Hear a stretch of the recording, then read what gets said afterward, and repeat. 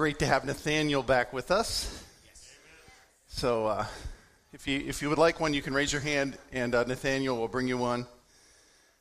Looks like a couple over there. And if you're joining us online, I don't have an outline for you, but you'll see it up on the screen. So thanks for joining us over the internet. We're going to go ahead and pray to start our time and then get into our study.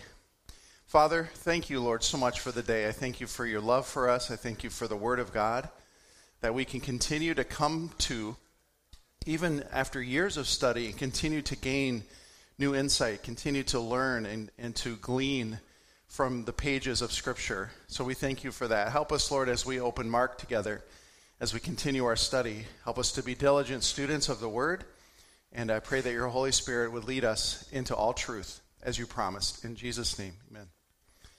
I would like to start by talking for a minute about the structure of this part of Mark. So we're in Mark chapter 4. So if you're not open there, you can turn to Mark 4. We're going to be starting down in verse number 10. We've been talking about the parable of the sower, the seeds, and the soils. We had at least 4 separate lessons on that parable and some of the surrounding context and understanding of that. And when we started that section in Mark 4, we talked about the structure that Mark is using, the literary device that he's employing in this passage. And how many can remember what is that called? Yes, ma'am. The sandwich, the Markan sandwich, which means that Mark is writing along in his gospel, and he begins a narrative, or he begins to make a specific point about something that happened in the life of Christ and the disciples. And before he's finished, he stops and seems to change direction completely and goes in another direction and talks about something else for a short time, and then comes back and finishes the narrative that he started. So if you can picture the beginning narrative like the first slice of bread, and then the middle part, we likened it to a grilled cheese sandwich. You could call it a s'more. You can pick whatever food you like and compare it to. We compared it to a grilled cheese sandwich. That cheese is that middle part, and then the other slice of bread being the finale, if you will, the finishing of the original narrative. And we've seen that this passage is a Markan sandwich. He goes through and tells the parable. He's out there on the boat. He's sharing with the people on land. He gives them the parable of the sower. Then if we jump from the middle to the second slice of bread, it was Jesus explaining the parable to the disciples. They come to him later when they're alone with him and say, explain to us this parable. But we skipped the middle part, and we did that on purpose because we wanted to look at the 2 slices of bread, so to speak, in tandem. So we looked at the sower, and we looked at the explanation. We looked at the seed, and we looked at the soils and how Jesus explained them in tandem. But this morning, what I'd like to do is go back to that middle section that we've missed, which is verses 10 and 11. So if you're in Mark 4, go to verse 10. Actually, 10, 11, and 12 are the cheese of this Markan sandwich. They're the middle section. And so we're going to look at that this morning. And then we're actually going to jump to the next parable, which is the parable of the lamp and the light. And what we're going to see is there's a strong connection between actually the entire parable, but specifically the explanation of the parable, and then the parable of the light under the basket, if you will, or under the bed. So hopefully that made sense. It made sense to me, but sometimes by the time it comes out here, it's not always as clear. But hopefully as we go through, you'll be able to see the connection there. So we've entitled, so we've kind of grouped the middle part of the sandwich and the parable of the lamp into one lesson. And we're calling it listening to the light. Listening to the light. And I hope that phrase just kind of catches in your mind and helps us understand. So first of all, and if you have an outline, the Roman numeral 1 there is listening. And again, we find that in Mark 4, 10 through 12, which says, but when he, Jesus, was alone, those around him with the 12 asked him about the parable. Verse 11, and he said to them, to you it has been given to know the mystery of the kingdom of God, but to those who are outside, all things come in parables. We'll get to verse 12 in a moment, but I wanted to focus on this part to begin. So here, again, we have the middle part of the sandwich. Jesus has already shared the parable of the sower with the multitudes. We've already looked at how he explained the parable of the sower to the disciples. But here in this middle section, Jesus gives some explanation of the purpose of parabolic teaching, the purpose of teaching with parables. So we have to remember some things about the way Jesus performed his ministry. He was very strategic about how he taught, the language he used when he taught. He was strategic in his teaching ministry and really in his ministry in general. Even his healing ministry was done strategically for specific purposes and reasons. Remember that when he would heal people, often what would he say to them? Don't tell anyone. Go to the priest. He told the leper that earlier in Mark. Fortunately, that guy didn't follow Jesus' instructions, which led to somewhat of chaos. When he would try to enter a city, there were these crowds, so he had to enter covertly. But in any case, Jesus was very careful about who he revealed himself and how he revealed himself. And so his strategy, we see that throughout the Gospels. But right now, he's not with the multitudes.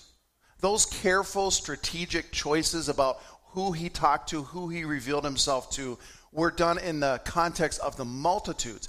But when he was with the disciples, he could more easily and readily, and did so, reveal the meanings to the parables and the truth about who he really was. And so here he's meeting with the disciples and others, and he's giving an explanation of the parable.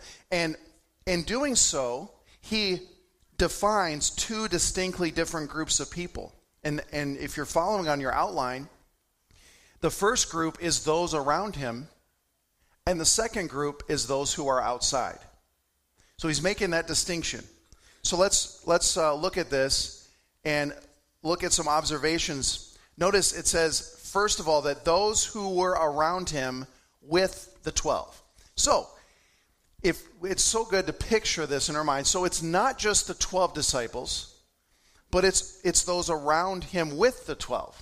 So this would have been a larger group of people, other disciples, including both men and women. These were people, and we're going to repeat this phrase this morning often, these were the people that had ears to hear. These people had ears to hear, and we know this because they were the ones asking for more. They were the ones coming to Jesus after he told the parable to better understand the parable. There were multitudes of people that got a free lunch sometimes and heard a great story and went away satisfied with that. Oh, that was a cool story. I've got to go on with my day. I'm going to go plow my field. I'm going to go tend my grapes. I'm going to go press my olives. I'm going to go take care of my animals. I'm going to go take care of my family.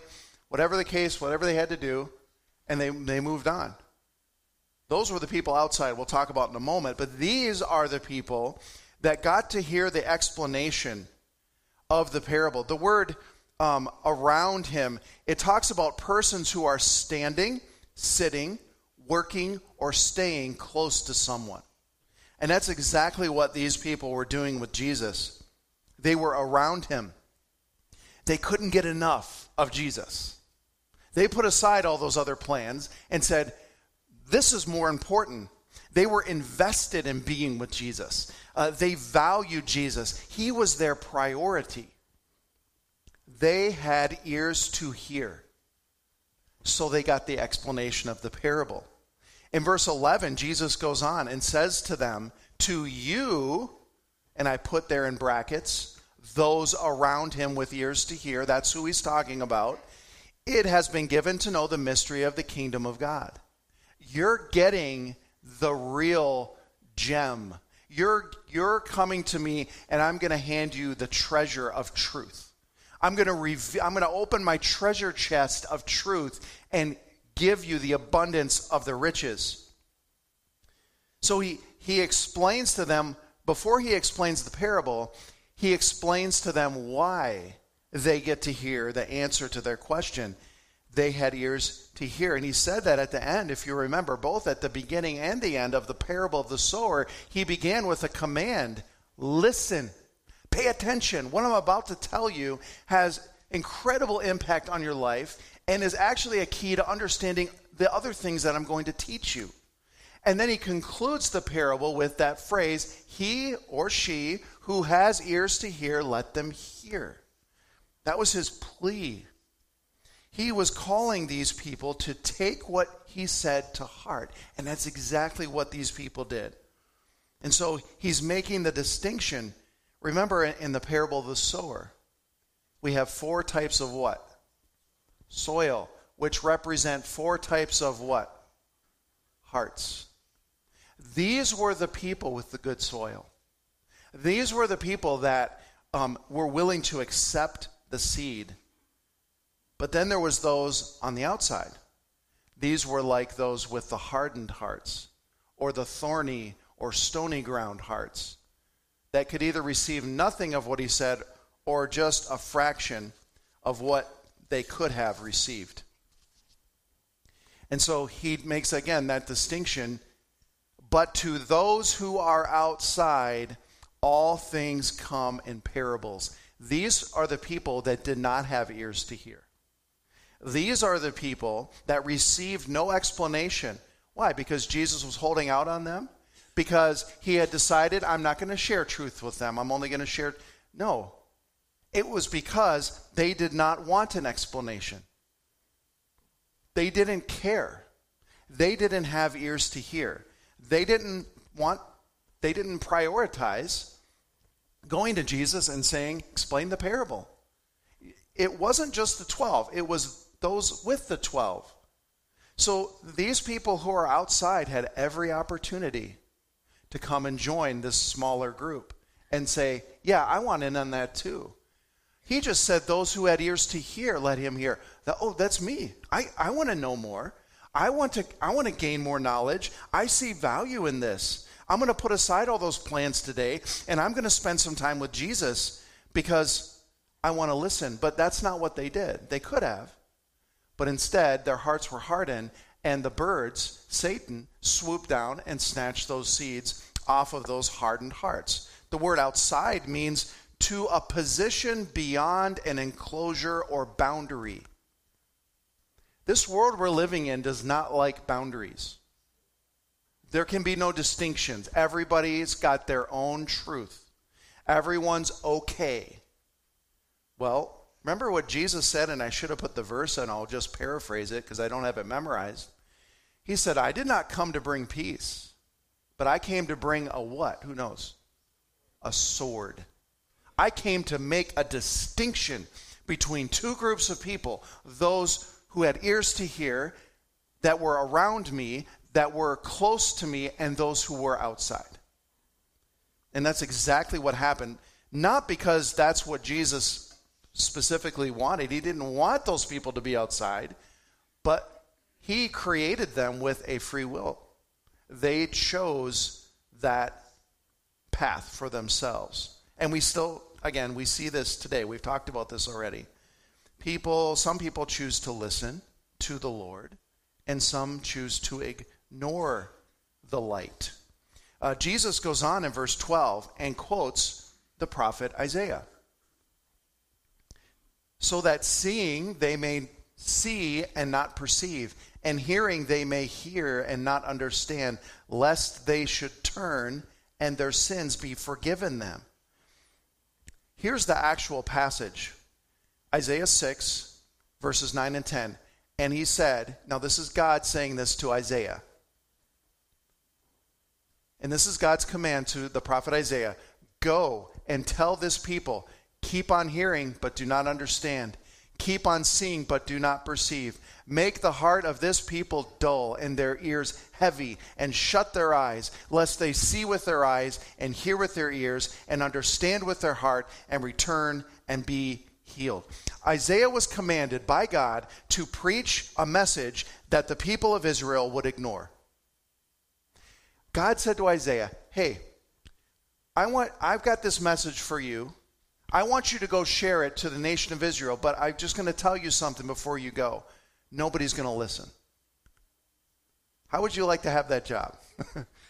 Nobody's really going to like what you have to say, and they're not going to care, and they're not going to listen. In fact, they might even be upset at you for saying it, but I want you to go and do it anyway.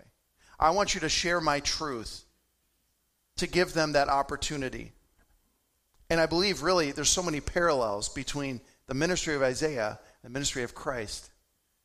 Did Jesus do all that the Father commanded? Yes. Everything Jesus did was because that's what the Father commanded him to do. He was perfectly obedient to the Father. And so everything he taught was directed by the Father. And so as he's teaching and preaching, he understood the same thing that Isaiah was told here. There's going to be many that ignore you. In fact, it's going to come to such a climax that they're going to put you to death for saying what you're saying. And yet Jesus moved forward and preached it in obedience. The Father had commanded him to preach a message that only few would have ears to hear. This is spiritual blindness. Not because it was God starting off saying, well, I'm going to blind this group of people and I'm going to reveal myself to this group of people. Everyone had an equal opportunity to listen. It was blindness and deafness, spiritual blindness, spiritual deafness, because that's what they wanted. They refused to listen. Notice that the word heart is highlighted here. And this is really the key to whether or not a person has ears to hear or eyes to see. It's the heart. And so I want to spend a moment and talk about that. Whether it was the Jews of Isaiah's day in ancient Israel, or that, well, it would still be ancient to us, but in Mark's context, the present day Jews of Jesus' day, the eyes to see and the ears to hear were a direct result of their heart. And I believe that's why Isaiah points this out. Jesus often talked about the heart. And this is really the difference between the two groups.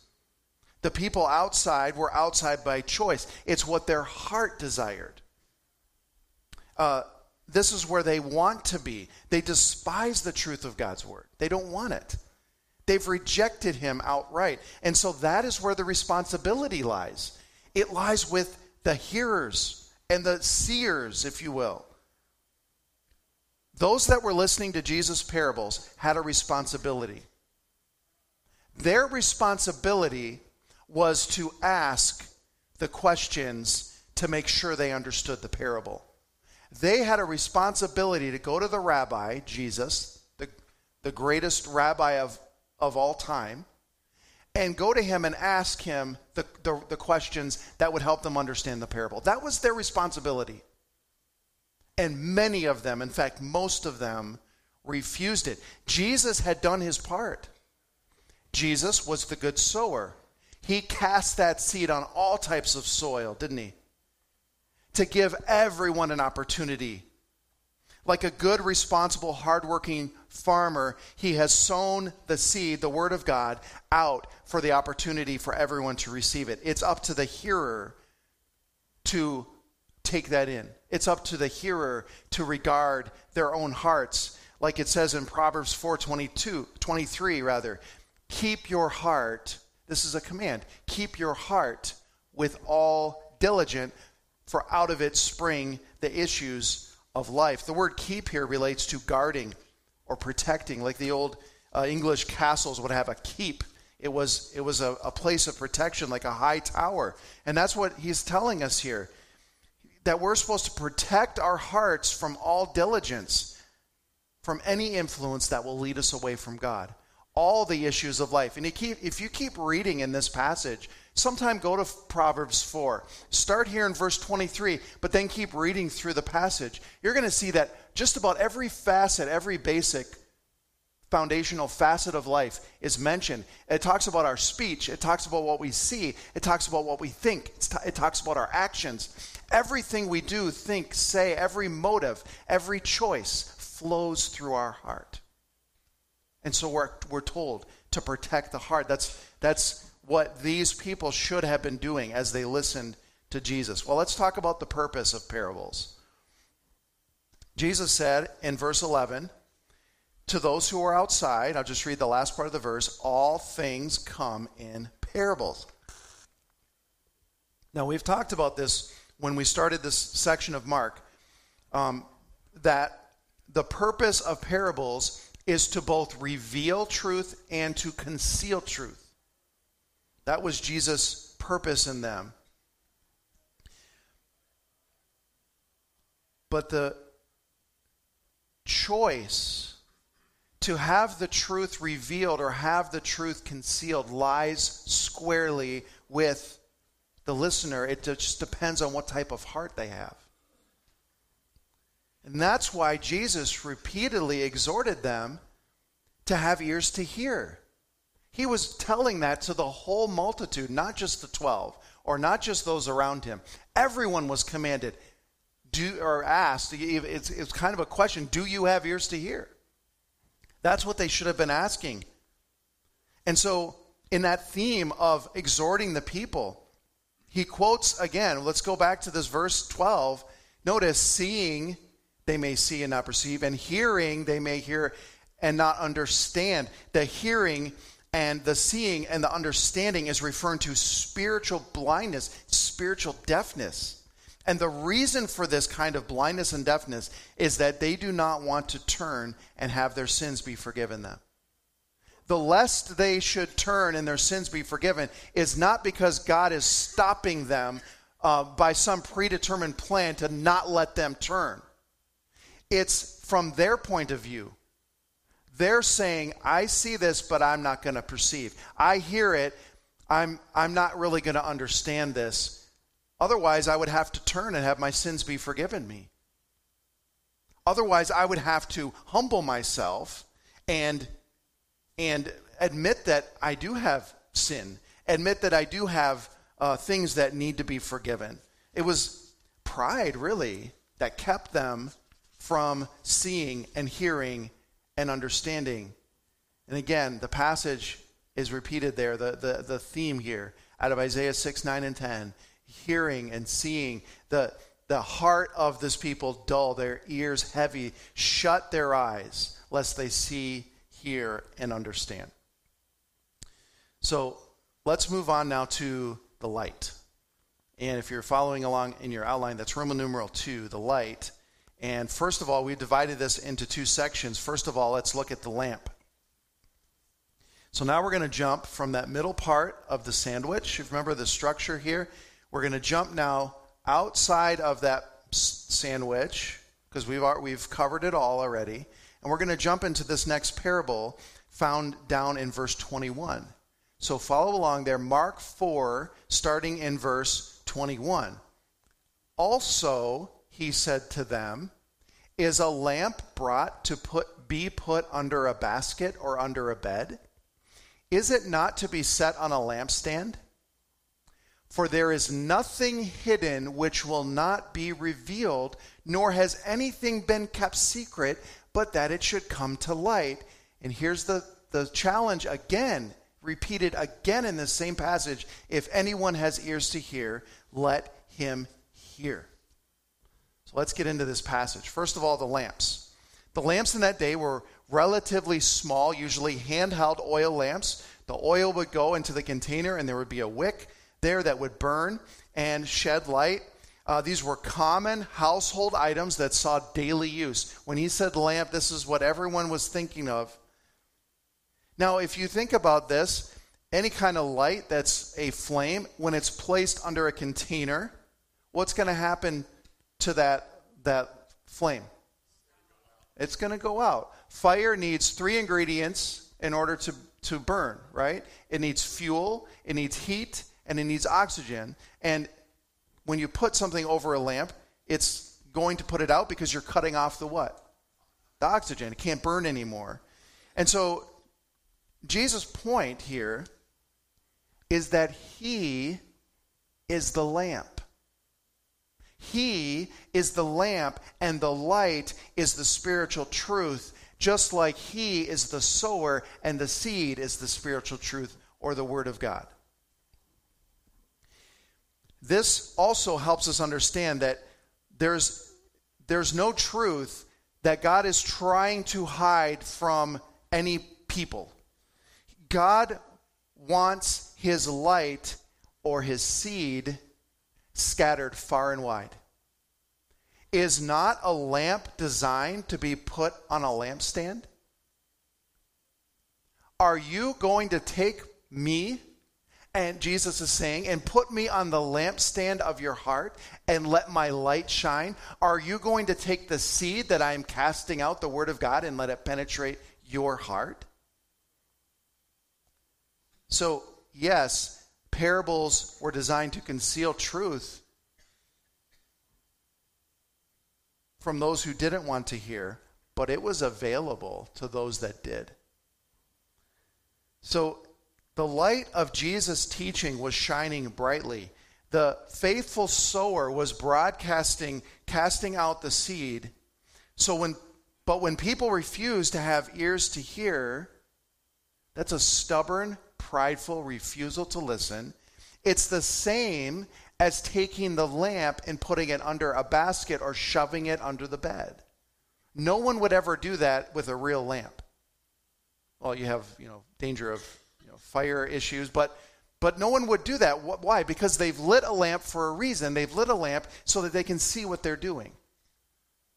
Jesus is saying it's irrational, it's illogical, it's spiritual insanity to take me and what I'm saying and refuse to let me shine in your life. It's like you're taking Jesus and shoving him under the bed and not listening to him. Notice he says, for there is nothing hidden which will not be revealed. If you want to know my truth, it can be revealed to you if you take the lampstand and put it in its proper place. There's nothing kept secret here in my parables but that it should come to light. That is not eventually going to become to light. The question is, do you want that light? Now, some people are asking, many people ask, so why didn't Jesus just come right out and teach the truth? If he wants the light revealed, if he wants the seed to be, the life inside the seed to be revealed, why not just come up right out and teach the plain spiritual truths and just skip all the parables? Why not just say what he means, the meaning of the parable, and just skip the parable part? Well, remember when we started, we said Jesus was very strategic with the way he performed his teaching ministry. And the fact is, if Jesus would have just taught the plain, raw, unfiltered truth that the parables represented without using the parables, the result would have been disastrous. What is the worst fear of any speaker? That they will be misunderstood. That their words will be taken out of context. This happens all the time in politics, right? You see this little snippet of a recording of a politician or somebody else, and this whole ad, those wonderful political ads, is built off of that snippet. But if you were to go and hear the rest that snippet was a part of, it's saying something completely different. How many have seen this happen? Yeah. If Jesus would have just blurted out the spiritual truths that he was trying to get them to see by teaching the parables, the earthly ministry would have suffered. They weren't ready for that kind of truth. Not even the disciples were ready. Let's go to Caesarea Philippi. This is toward the end of the ministry. Jesus tells them plainly, no more parables. We're going to go to Jerusalem. I'm going to be betrayed and murdered by the Romans. I'm going to be placed on a cross. I'm going to die and be buried and raise again. What was Peter's response? Not so, Lord. This can't be happening. Now, this was a man who believed. This was a man who had been with Christ for these years of ministry. This was a man who had ears to hear. This was a man who had sat next to, eaten meals with, spent time with on the road, traveled with, been heavily involved in Jesus' ministry, was really the leader of the 12. And he couldn't handle that truth. It blew his mind. Think what Jesus saying some of those things would have done to the multitudes. It would have been an uproar. It would have been panic, pandemonium, chaos would have ensued. Jesus wanted the truth to get out, but he had to say it in a parable. The people needed to hear the truth couched in a parable so that they could process it, so that they could understand it and think about it and come to grips with what he was teaching. They weren't ready for the plain truth. And so that's another reason for the parables. Even those that had ears to hear needed time to process what Jesus was teaching. So Jesus taught in parables to help those that had ears to hear to grasp the truth, but also, remember, he came to bring a sword, a division. He was separating those that had ears to hear, the spiritually blind and deaf from the spiritually sighted and hearing. And of course, as we've already mentioned, we read this verse earlier, verse 23, if anyone has ears to hear, not some select group of people, but anyone. Is there anyone in the multitude that has ears to hear? Is there anyone in the crowd that has ears to hear? Let him or let her hear. And so this closing statement helps us understand Jesus is calling the audience, his audience, to examine themselves, to stop and think, do I have ears to hear? Who is he talking to? He's talking to people that have ears to hear. Is that me? I need to examine myself. And that's really the correct response. Do I have ears to hear? Am I in the right frame of mind to learn? What is the state of my heart? Which soil represents me? What have I done with the lamp of Christ? Have I shoved it under the bed or under a basket? Have I hidden it away? Or am I placing it on the lampstand so that his light can be shed into my heart and into my life? Let's go to one more section as we get close to being done. Not only do we see the lamp under this heading of light, but we also see this limit. There's a limit, and it's really up to us where the limit is. And that's what Jesus is saying, and this kind of helps solidify everything we've talked about, how that it's the responsibility of the hearer to make sure their heart is ready, to make sure their lampstand of their heart has the lamp where it's supposed to be, to make sure that they're listening to the light. This last section gives weight to that. Look at verse 24 and 25 of Mark 4. Then he said to them, take heed. Here's another thing. Listen up. He's been saying that this whole time. Take heed what you hear. With the same measure, here's the limit now, with the same measure you use, it will be measured to you. And to you who hear, those who have ears to hear, more will be given. For whoever has, to him more will be given. But whoever does not have, even what he has will be taken away from him. So, as we think about this, Jesus is giving them this teaching of this measure. Jesus is pleading with the people here. He's exhorting them to listen. Take heed what you hear. Be really, really careful to get this next thing I'm about to tell you. Really, really, lean forward a little bit. Listen carefully. With the same measure. With the same measure. So just as with the soil is the heart. We're responsible for the condition. Now, God does the heart changing, but are we surrendered to that? Just like with the lamp, have we placed Jesus in a prominent place in our life? Is the lamp of Christ able to shine his light into our hearts and lives to cause transformation, or have we placed him under the bed? Just like with the soils and the lamp, there's a direct correlation between the willingness to listen and the blessing that results from listening. He's been saying this all along. The soil, that's good. What does the plant bear? Fruit. The person that has the lamp in the right place, what does that light do for them? It lets them understand life. It lets them see what they're doing. It helps them to understand, to have eyes to see. So there's also a direct correlation here, and it's just really a continuing of the same thought. Do you have ears to hear? Are you willing to listen?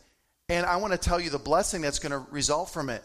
So if you're a poor listener, if you have hidden the lamp under the bed, if you have wayside or stony or thorny hearts, you will either get nothing at all or only a small fraction of what I'm trying to give you, what I'm trying to teach to you.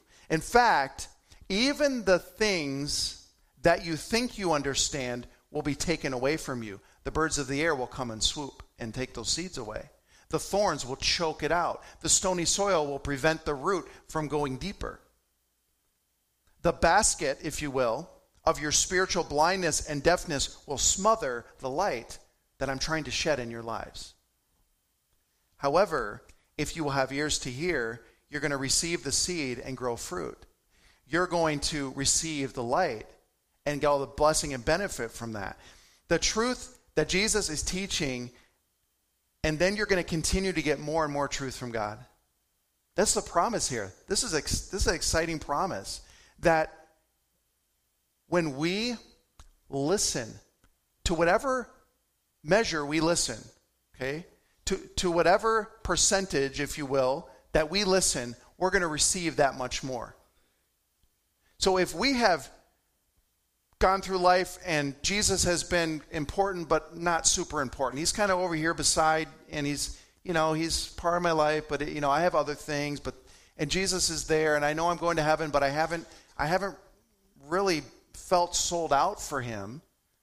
That's the measure you're using, so you're only going to get a small portion of what he has for you. Whereas the person that has Jesus in the center, that Jesus is my Lord, he is my master, I am following him, I am fully obedient to him, that I am 100% in for Jesus, that same measure is going to get put back in your life in the form of the truth, in the form of the wisdom, in the form of his joy, his peace, his blessing. So do we have ears to hear or not? I want to give two examples as we conclude from the book of Acts.